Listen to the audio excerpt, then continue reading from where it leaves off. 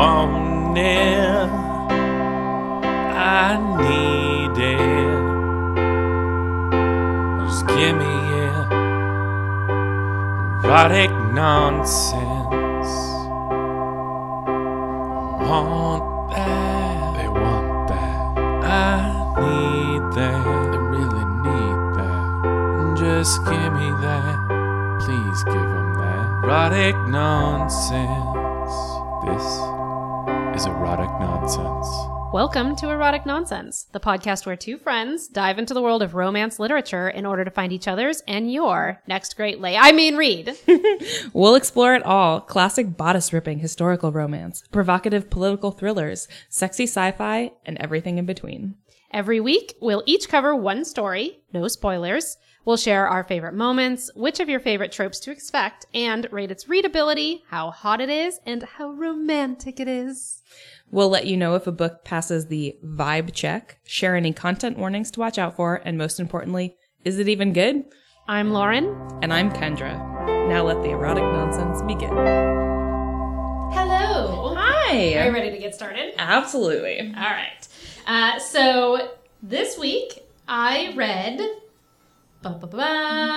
Ice Planet Barbarians. Yay! Now, for this week, I'm only going to be talking about Ice Planet Barbarians. Number one, there are, I believe, 22 books now. So Ice Planet Barbarians is by Ruby Dixon, and she is insanely prolific. She, I believe, is like a youngish woman, like I'd say about our age. She has something like 100 plus published works. You know, the first one of these was published, I think, in 2015. Oh, and wow. there's already 22. That's insane. She's like cranking them out. And anyway, so we're just going to be talking about number one today. Maybe sometime in the future we'll dive into some more. But yeah, we're going to focus on number one. And I just want to give an honorable mention to Emma Carter from TikTok. So her handle is Charlie Swansong on TikTok.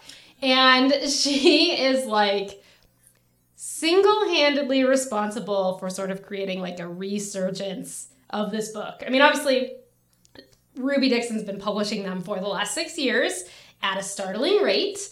But I think they, really were kind of relegated to like a cult following. And you'll see why as I talk about the book, but they've sort of exploded in popularity, and it really comes down to this one young woman who was just singing their praises. So I've seen much of her content. It's all amazing, and lots of people have made great content about this series on TikTok, so definitely check it out. Okay, so first I will read the back of book description. Do you want to tell us what we're drinking first? Oh my god, yes I do. So tonight, in honor of Ice Planet Barbarians, we're drinking the Big Blue Alien. Cheers. Cheers. So the Big Blue Alien is basically a take on a margarita. It is 1.5 ounces of mezcal, 0.75 ounces of lime juice, and 0.75 ounces of blue curacao, and 1/4 ounce of, I just used simple syrup because I didn't have agave, but agave syrup would be best, and a salted rim. So it's a big, beautiful blue margarita. It's gorgeous. Yes. All right, so for the brief back of book description, you'd think being abducted by aliens would be the worst thing that could happen to me. And you'd be wrong, because now the aliens are having ship trouble and they've left their cargo of human women, including me, on an ice planet. And the only native inhabitant I've met, he's big, horned, blue, and really, really has a thing for me. That's it. That's the whole thing. Oh my god, so good. So it's concise, doesn't give you a great idea of what to expect. So the main tropes in this book are forced proximity, as you might imagine. You've crash landed on a planet and there's a humanoid species there that you're now reliant on, and a sort of form of the arranged marriage trope. Okay. So, and my cast. Yes. So this one was tough for me. Actually, the female lead was pretty easy. So our main character, our point of view character, is Georgie. who is a 22-year-old human woman. And she is a really fun main character. She's super sassy. She's definitely like a roll with the punches type. And she's creative and not shy. And it's like she's a really engaged main character, which is super fun. So I pegged her as a Mila Kunis type. Oh. Like funny, kind of goofy, but like also has a get shit done kind of vibe. And then for the male lead, whose name is Vectal, I had Jason Momoa. But, like, not fully, like, Game of Thrones Not Jason Khal Momoa. Drogo? No. Although, Aquaman? Wait, I haven't Baywatch? seen that one. Oh, my gosh. No, actually, definitely not. Like, sort of a more serious version of Drogo, or more like...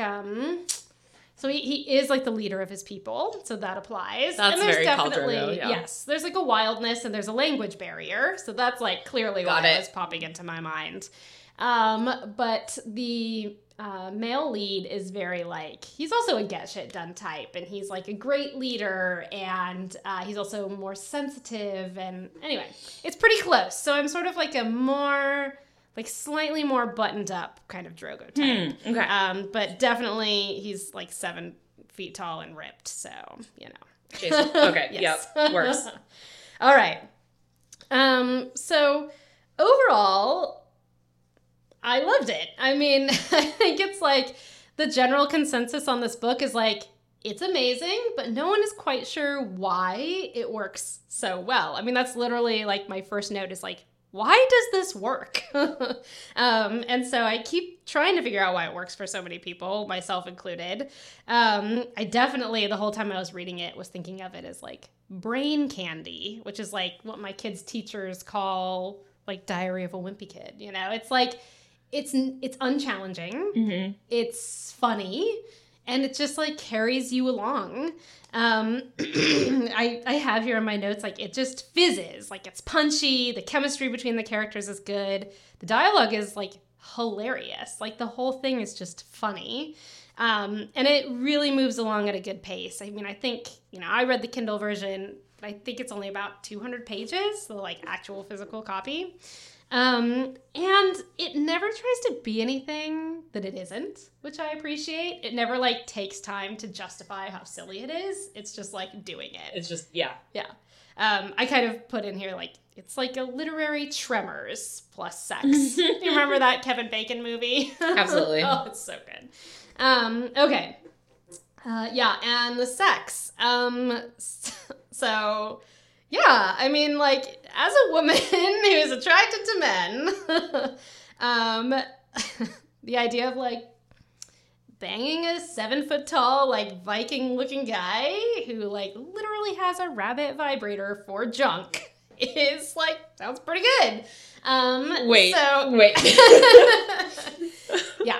Is it a spoiler to tell me more about that? You know, you definitely find out within like the first 60 pages, so I wouldn't call it a spoiler. But yeah, so in addition to being 7 feet tall and having horns and being a sort of gray-blue color, the people on this planet, who are not originally native to this planet either,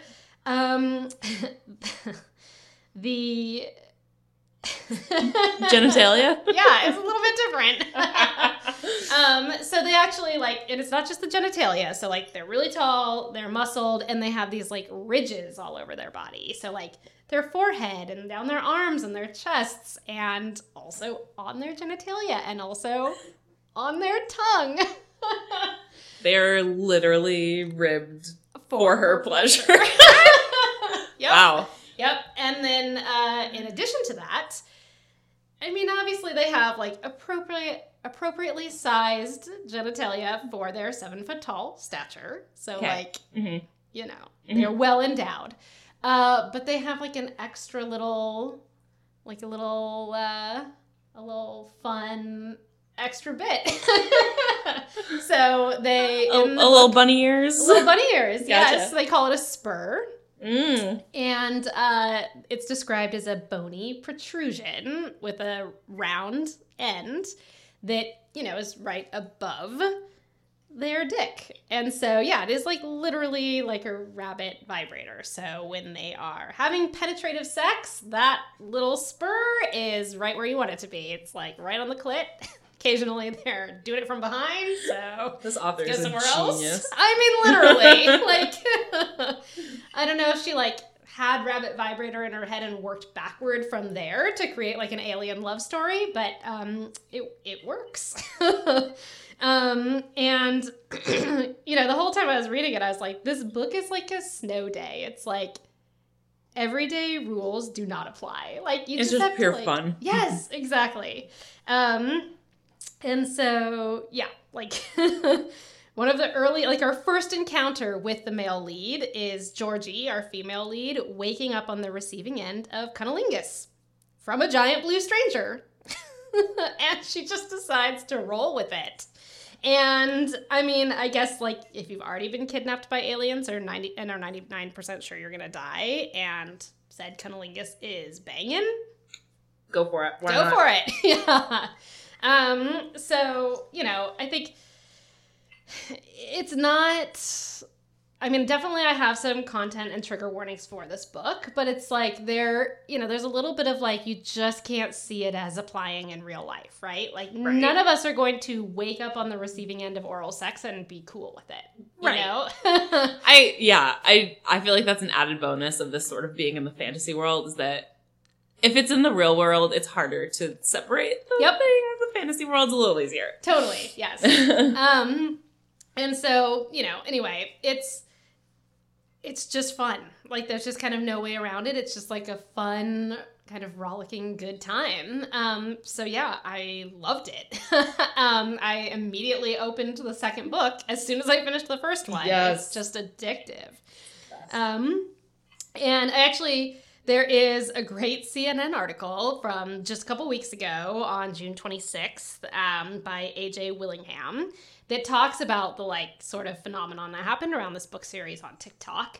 And in that, CNN wrote an article about it. It's like CNN wrote an article about TikTok? and about big blue aliens who are ribbed for her pleasure.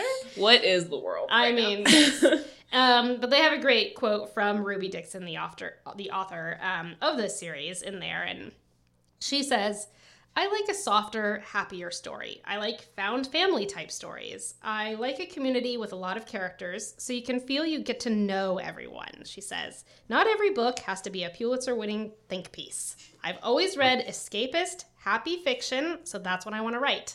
Period. And I really appreciate that. Yeah. Like, she's filling a niche, and and she's having a great time doing it. And clearly it's bringing her joy. She's written like how many books? So I love it. I loved every moment of it. And I'm assuming Ruby Dixon is a pen name. Do we know anything about her? We know almost nothing about her. So it could be anyone. It could be anyone. And in fact, there are only 2 pictures of her that I could find online. Oh, wow. And they don't look a lot like each other, so I'm not sure if they're models. both her. Yeah. Although one of them, you know, she's like wearing a mask, and it's her like, I just voted picture from this last November, and you can barely see anything. But there's one other picture of a redheaded woman that pops up when you search her, but that picture is not on her website. Wow. You know, like it's her, I mean, Ruby Dixon, yeah, that name definitely sounds like a pen name if I've ever heard one. Oh, yeah. So she could be anyone. She's written so many books under that name that I like doubt she's another author under a different name. Because I'm like, when would she have the time to write any other books? Did you say there's like 20? 22 of just this series, but she has many other series.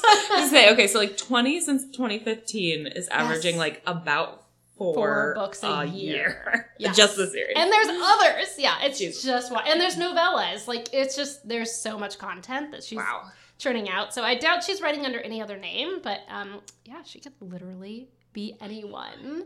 Be your mom. It could be your mom. No, it could be neither of our moms. But yeah, anyway. So, I mean, it's a great time. You know, I think probably it's not going to be everyone's cup of tea, but like if you're just looking for something that is like a good time, you can read it in a sitting. Perfect. Yeah, you should go for it.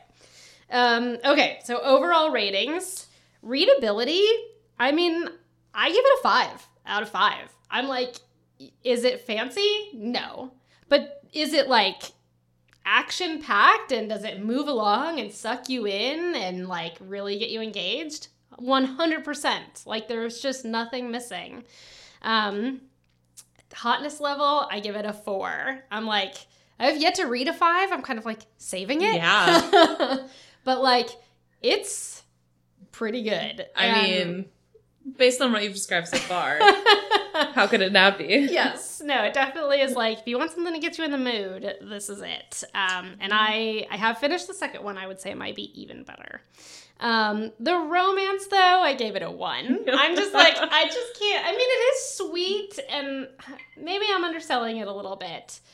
I'm just like, how can you have romance or consent of any kind when you're trapped on an alien planet and you rely upon your partner for your life? Like, it just seems a little bit, and you know, it's a classic, like, cheesy romance, borderline erotica. There isn't really a whole lot of time spent on the romance element. So, you know, it's not a great love story. But overall, I give it a 4. It's just really, really fun. Does it pass the vibe check? Hell no. No, it does not pass the vibe check at all. I mean, it's like it's a man written by a woman, so there is a lot of like tenderness and empathy, and it is sweet, but like this thing is packed with trigger warnings. I mean, there's rape, there's all kinds of sexual assault, there's like intimate partner violence. If you've ever been roofied at a nightclub, proceed with caution. There are a lot of triggers in this book. You know, there's just no way to say that it passes the vibe check. Consent is literally impossible in a situation like this. You know, because even when women do like choose to do what they're doing, they're not in a position to say no. So there's no real consent happening. And, you know, not to like entirely remove the agency given to women in these stories. They are really fun, well-written characters. And the male love interests, you know, demonstrate empathy. Like I said, they care for their partners. But yeah, how are you going to say no to someone when you rely on them to live? So. Gotcha. But I will read you my favorite line, and I think it's it's really indicative of the series as a whole. So this is about a quarter of the way through the first book. And it is as Georgie is meeting Vektal for the first time. A small whimper escapes my throat as he rises up over me. I see the shaggy white furs covering his shoulders, and I realize I saw them from hanging upside down. It wasn't a monster come to eat me. It was this monster, who's come to eat me out.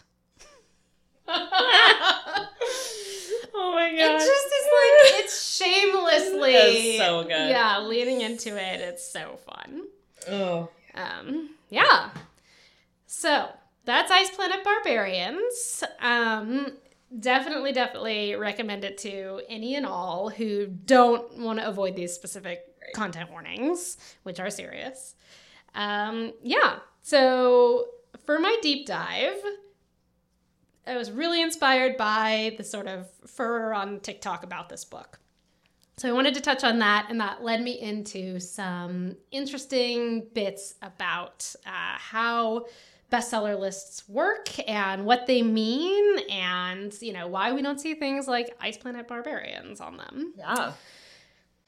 All right. So, like I said, I was inspired by the unbelievable rise of Ice Planet Barbarians beyond the realm of obscure cult following to the top of the Amazon bestseller lists that happened like seemingly overnight and due entirely to this movement on TikTok that like picked it up and ran with it.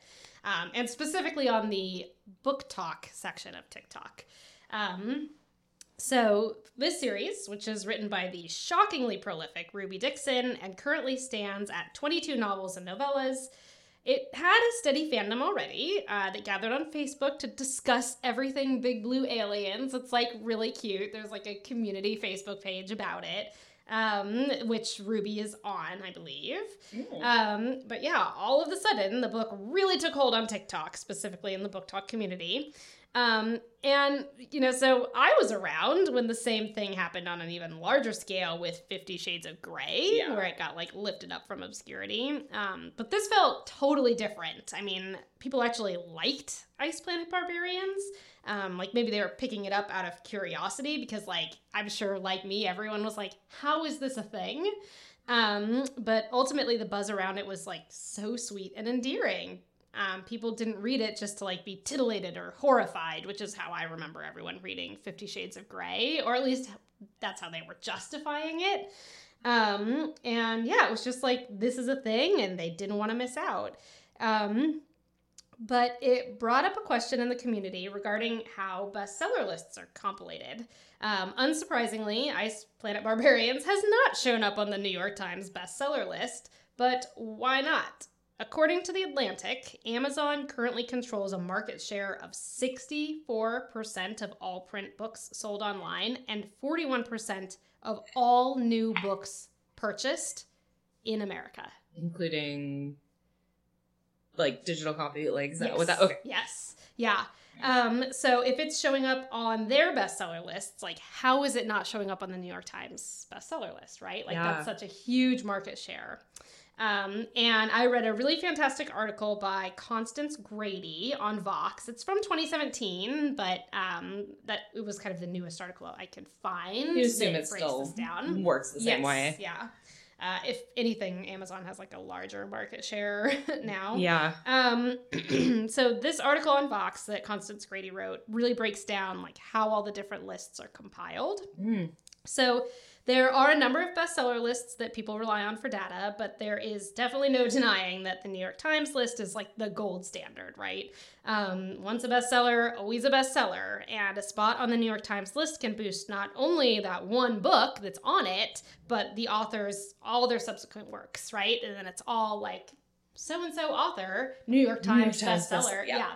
And it can have a really strong effect, up to a 50% increase in sales, but an average of 14 to 20%.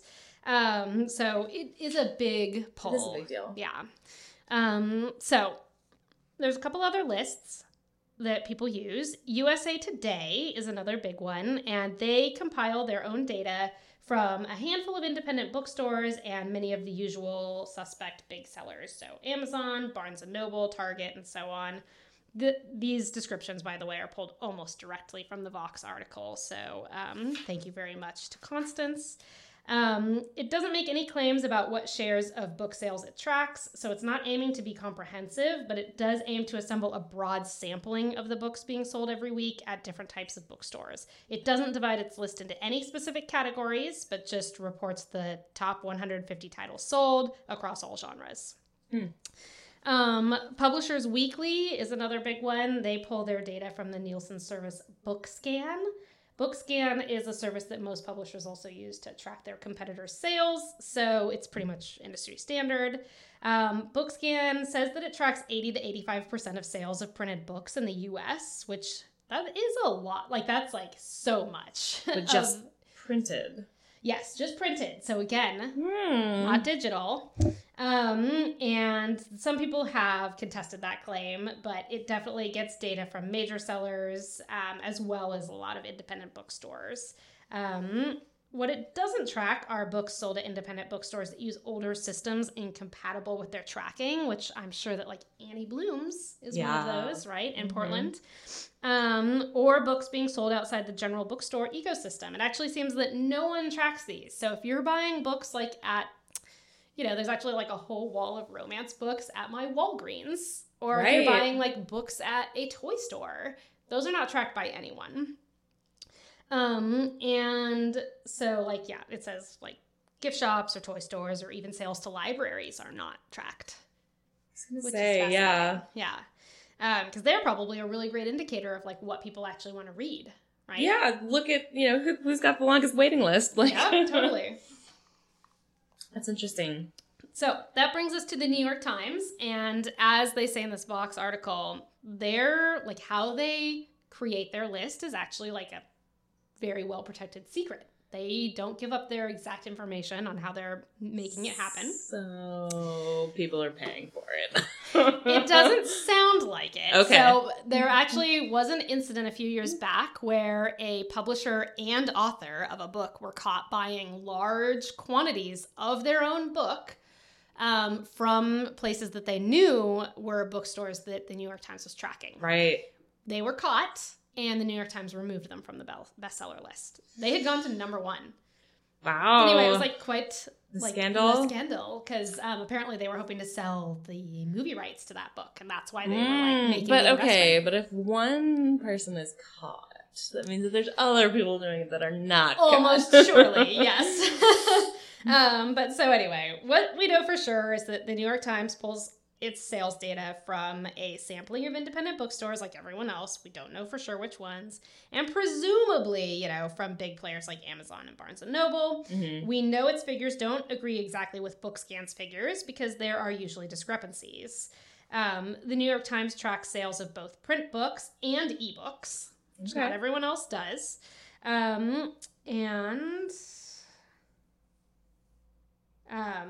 Like BookScan and USA Today, it doesn't track sales from channels outside of traditional bookstores. What we don't know is how many bookstores they talk to, how it weights different kinds of sales, or how it interprets its data. It's widely rumored that independent bookstore sales are weighted more heavily than Walmart sales, for instance, but the Times has never confirmed this. Some observers have also suggested that it weights print sales from traditional publishers more heavily than it does digital sales from digital publishers or self-publishers. Because books that do very well on Amazon's in-house imprints seem to rarely show up on the Times list. So, like, Ruby Dixon's series are all self-published. I'm sure it's not easy to get someone, a big publishing house, excited about publishing a series about big blue aliens, right? So anyway, that is a lot of data, but I just think it's really interesting to think about where most folks read and buy their romance specifically, and why it might be misrepresented or missing entirely from bestseller lists. Yes. And that's super interesting because, when I'm looking for a book to read, where do I go to look for something that might be good that other people have enjoyed? Yep.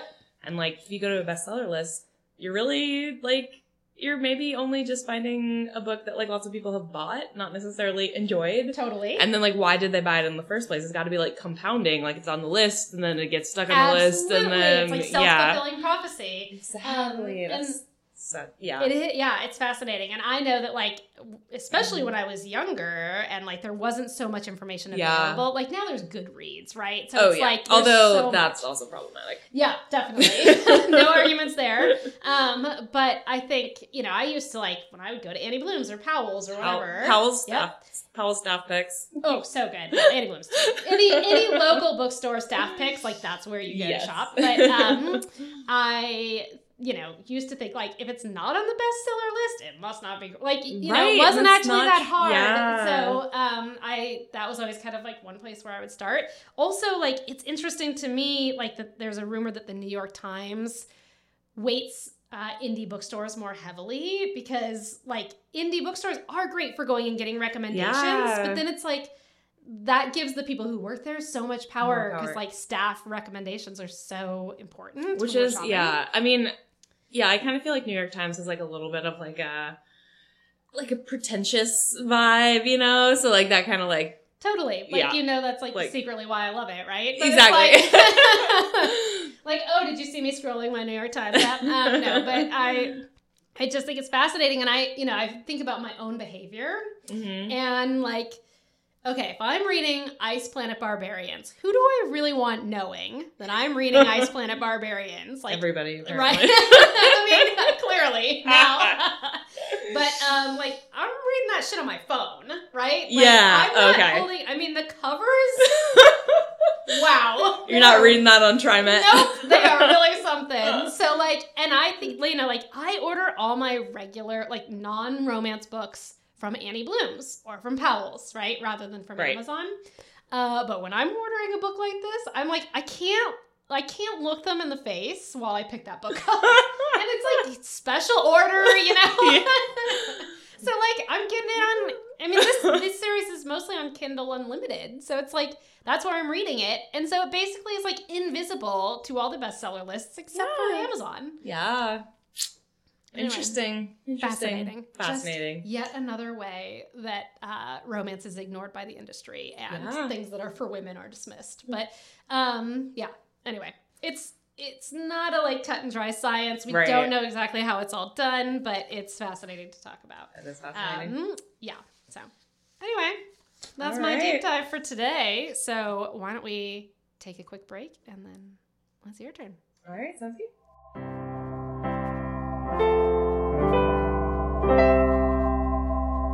All right, my turn. So I read Ghosted by Rosie Walsh. All right. And in the UK, it's titled The Man Who Didn't Call. Oh, interesting. So, all right, I'm just gonna start with the back of the book. Cool, let's do it.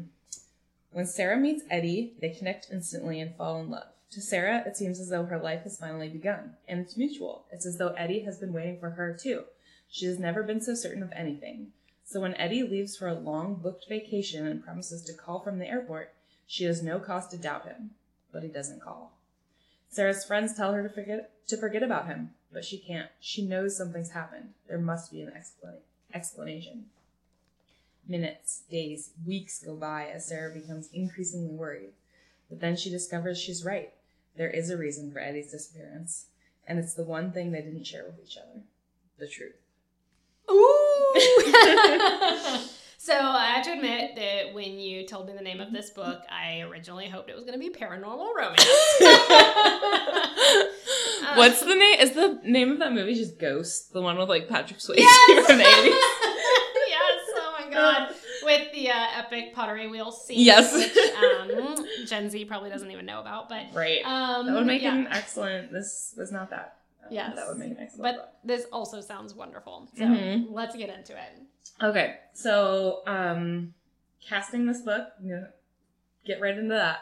So Sarah Harrington, which I listened to the audiobook and the narrator has a phenomenal English accent. Ooh. And so now I just like hear her name as Sarah. So wait, was the book originally published in Britain? Yes, and cool. it's set half in Britain and like half in like LA. So, okay, cool.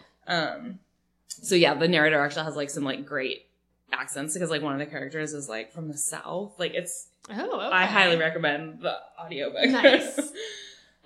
So Sarah Harrington, I had as Lena Headey. Oh, okay. So yeah, so like these people are a little older. Yeah. I think like 40s-ish. So nice. That's refreshing. I know. Yeah, especially like to have also the female lead be in her 40s. Okay, love it.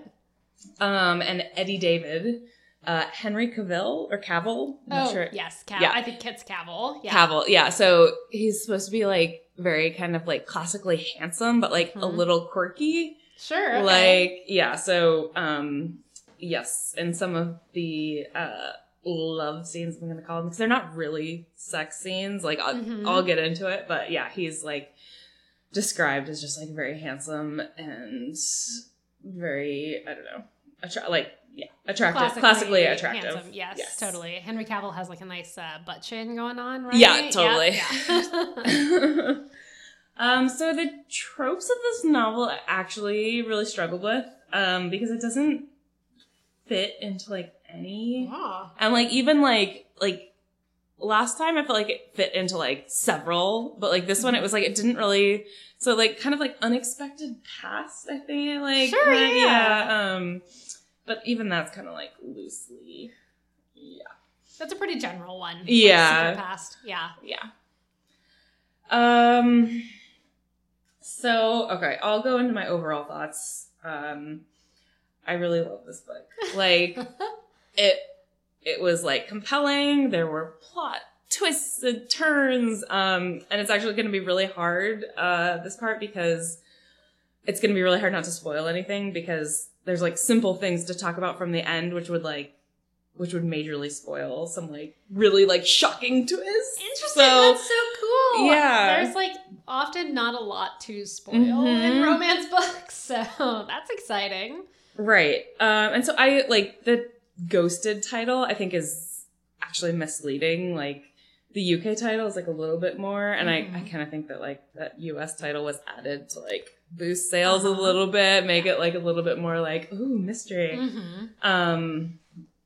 So it does start out as like a mystery. It sort of like implies that like maybe he's met with like a terrible accident, you know, like that kind of thing. But as you get into it, it's kind of like, it's less of a mystery and more just like a slow unraveling of... I love it. Yes, yeah. So, yeah, and then like parts of the reveals, like these like shocking twists, you're like, and then you have to like go back and like reread parts, and you're like, oh my god, all like things that you missed that actually yes, were like, oh my god, I love that. Yes. Yeah, so like that part was great, and that's like sort of like, it is romance, but it's not like, I don't know if I would have categorized this even as romance, honestly. So I do wish that the author had fleshed out the romance scenes, the love scenes a little bit more. They are sort of, so like the book starts like a week after they're like meeting. Okay. And so like all of the love scenes are flashbacks. Oh. And I'm kind of like, they're always like, they leave you wanting more, which is good. But like also like, you never like, you know, like, there's a little not more. like a full payoff. Yeah. Sometimes that's nice if it's like building to like a... But it's not because it's a flashback, so it already happened. Yeah. So yeah, I feel like that's sort of like what makes it not really a romance. But, you know, broad strokes, whatever. Yeah. The characters are well written. Sarah, I felt like was very relatable. She's sort of this like flawed individual. But like she has these like really supportive friendships, like relationships and friendships, like, which is like so refreshing. Like I feel like that's, you know, like a big like downside of like a lot of romance novels. You're like, do you not have any friends to like talk to about these things? Like almost never. So like, often that's like a major downfall. Yeah. Because like they have no support outside of this like partner that they're obviously having conflict with, or there wouldn't be a book, right? Right. There has to be like some... Yes. Yeah. So there's like really strong like female friendships and male friendships. They're like, you know, and it's not just like one, they're all over. So like she can go to one, like she gets one perspective. She goes to another, she gets another perspective. And they're all like, they're just written well. And like never did it seem like forced or, and then the other thing about Sarah is that she's had some like relationship issue, like she's struggled with relationships, but her professional life is on point. Yeah. So that's also kind of refreshing. It's like, she's not a mess. Yeah. She's not a hot mess in her 40s. And then the Eddie character is also really relatable. I think he's like a really well-written love interest. And it's like describing him, it feels like it could be cheesy, but it's somehow not. Like he is a woodworker who like lives alone in this beautifully refurbished barn. Like I'm imagining like lots of like exposed beams, like, you know, yes, like nice oiled wood, everything. And he like makes her breakfast and like, right? Yeah. And somehow they make that not cheesy, so I'm into it.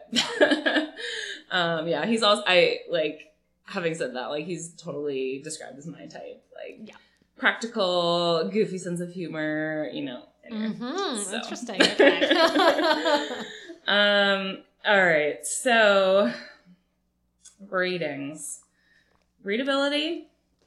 I gave it a 4, but honestly, like it's verging on 5. Like it's readable. Like I kind of want to save 5, I think, because there were a few parts where it was a little slow. Like it's a long book.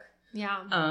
It sounds compelling though. Yeah. I mean, and it's hard for me to tell because I've listened to the audiobook, so there wasn't like, you know, I couldn't like get bored and, you know, I was like doing other things and whatever. Hotness, 2. 1, 2, like it, you know, there's like cute romance scenes, but there's not a lot of like sexy between the sheets action. Romance, I also give it a 2.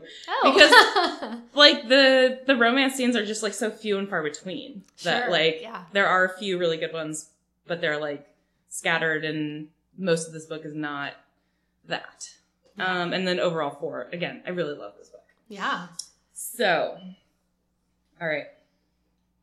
Favorite line. I also struggled to find a favorite line. Usually I go for like the cheesiest whatever. Yeah.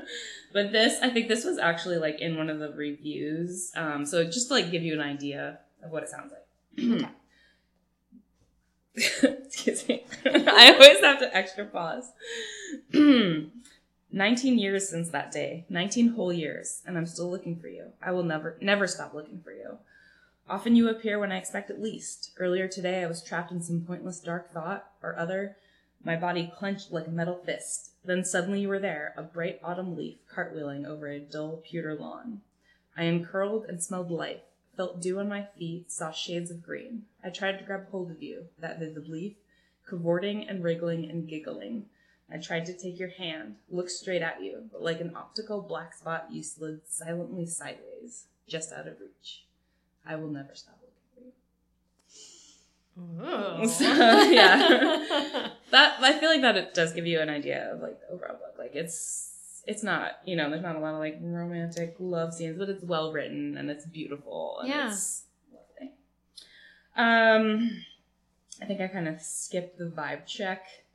So yeah, kinda. It passes the vibe check. Kinda. Good enough. Good enough. There's not a lot of diversity. Mm-hmm. As far as I can tell, which I feel like if it's not explicitly said, it's Then the it's same not. as not Yes. existing. Yep. So I do feel like she had like a wide array of like friendships, but again, as far as I could tell, these people are probably all white. Mm-hmm. all, So, and then, trigger warnings. There are some, and I'm going to try to explain what they are without ruining any of the twists. Okay. Yeah, so I would say like car accidents. Okay. Yeah, like losing some like fatal car accidents. I don't know. But other than that, that's pretty much it. So Okay. very mild. Yeah. Nothing too bad. All right. So with that, overall, you should read it. So my deep dive, I also felt like this book did not lend itself to a good deep dive. So I decided to look up a list of British clothing words that we don't use in the US. I love it. Mostly because this is like the second book I've read where like every time I'm like, wait, what's a jumper? What's Yep. it like? Yep. Like, oh yeah. Okay. So the first on this list, which is from a website called Lost in the Pond, Mhm. which is like literally someone from the UK who like moved to the US and was like, what's up with this bullshit? Nice. So number 1 is anorak. So in the UK, an anorak has 2 meanings. 1 is a hooded jacket, Mhm. and 2 is a socially inept person. What? I didn't know that one. I I, did was not like, that's a either. rain jacket. Yeah. So and anorak didn't enter the English language apparently until 1924. Oh. So before this, coats would have been a parka, which is Okay. also still used. So it's like, An anorak definitely is like a rain slicker to Right? me, whereas a parka is like a like a bit, yeah. insulated, right? Same. Okay, so number 2 is bowler, which I think like we know what that is, but I mean, Cornelius Fudge wears one, so obviously Exactly. I know what it is. So popular during the Victorian age, popularized further by Charlie Chaplin. Mhm. So it's a hat. Oh, okay. There's people like debate where the name comes from, but there's a few theories. One is that it could be John Bowler of Surrey, who operated a hat manufacturer in the early 19th century. But in the US, apparently a bowler hat is typically referred to as a derby hat, which I didn't realize those were like the same. Yeah, So, all right. sure. Okay. I'm going to skip this one. That, yeah, okay. Next one is jumper. So like I said, I'm always like, wait, what is jumper? So it's a sweater. Mhm. I know that one from all my knitting. Yeah, right. Right. But like in the US, a jumper is like a skirted. It's like skirted overalls. Yeah, exactly. Like it goes over. Like it's like a little shirt. girl's Yep. outfit. A pinafore. Pinafore. Pinafore. Right? Yes, Yeah. exactly. Okay. Kex. What? Yeah.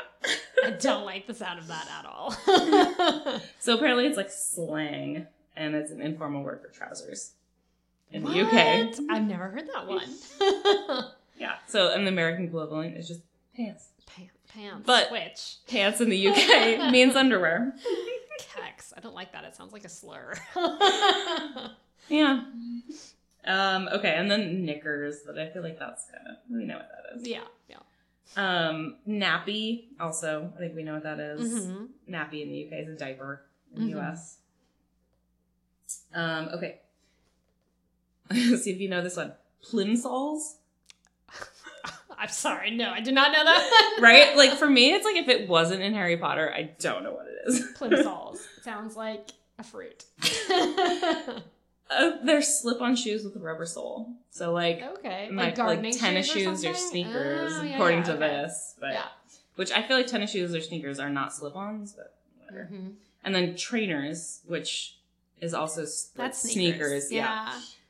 And then wellies, which I know that one, and I feel like everybody knows wellies are like, rubber boots. What the queen wears in the country. Yes! I've been watching The Crown lately. Always. Okay, last one. Y-fronts. You know what that is? Okay, I've definitely heard that before. I'm pretty sure in Terry Pratchett. It's some kind of pants? Underpants. Oh, So, like, my with God, the, yep. a little flat, Yep. flappy flap. Totally. Right, so the US, jockey shorts, briefs, tidy whities. Tidy whities. All right. So then the last thing I tacked on here, because it was like an ad on the bottom of this list, was there are 11 states that are bigger than the UK. Is that all? The UK's... Wait, the whole UK? Not just England? Yeah. Including Oregon. Boom. Which, I don't know, that's like a little mind-blowing to me. I know. Having been to the UK a handful of times, that always strikes me. Because Yeah. we'll be like driving and it's like It's over. implied that it's far, Yeah. for them. But then I'm like, oh, this is like not even driving to the other end of my state. Yeah, but so it's actually very similar in size to Oregon. So Yeah. Oregon is 1.04 UK's Wow. area. Nice. Take that, UK. Right? Anyway, yeah, so that was like, the fact that this was set mostly in the UK was just, Yeah. some facts for you. Yeah. So in the book, who is English? Is it the female lead or the male lead? Both. Oh, both. Yeah. Okay. Gotcha. She had moved to LA as like late teenager, like 17 or 18. Gotcha. And then she comes back. And that's where she meets Ah, Eddie David. Eddie in David. her original hometown. Of course. Mhm. Yeah. So, Very cool. yeah. All right. Well, that's all Nice I one. have. Should we take a quick break? Sounds good.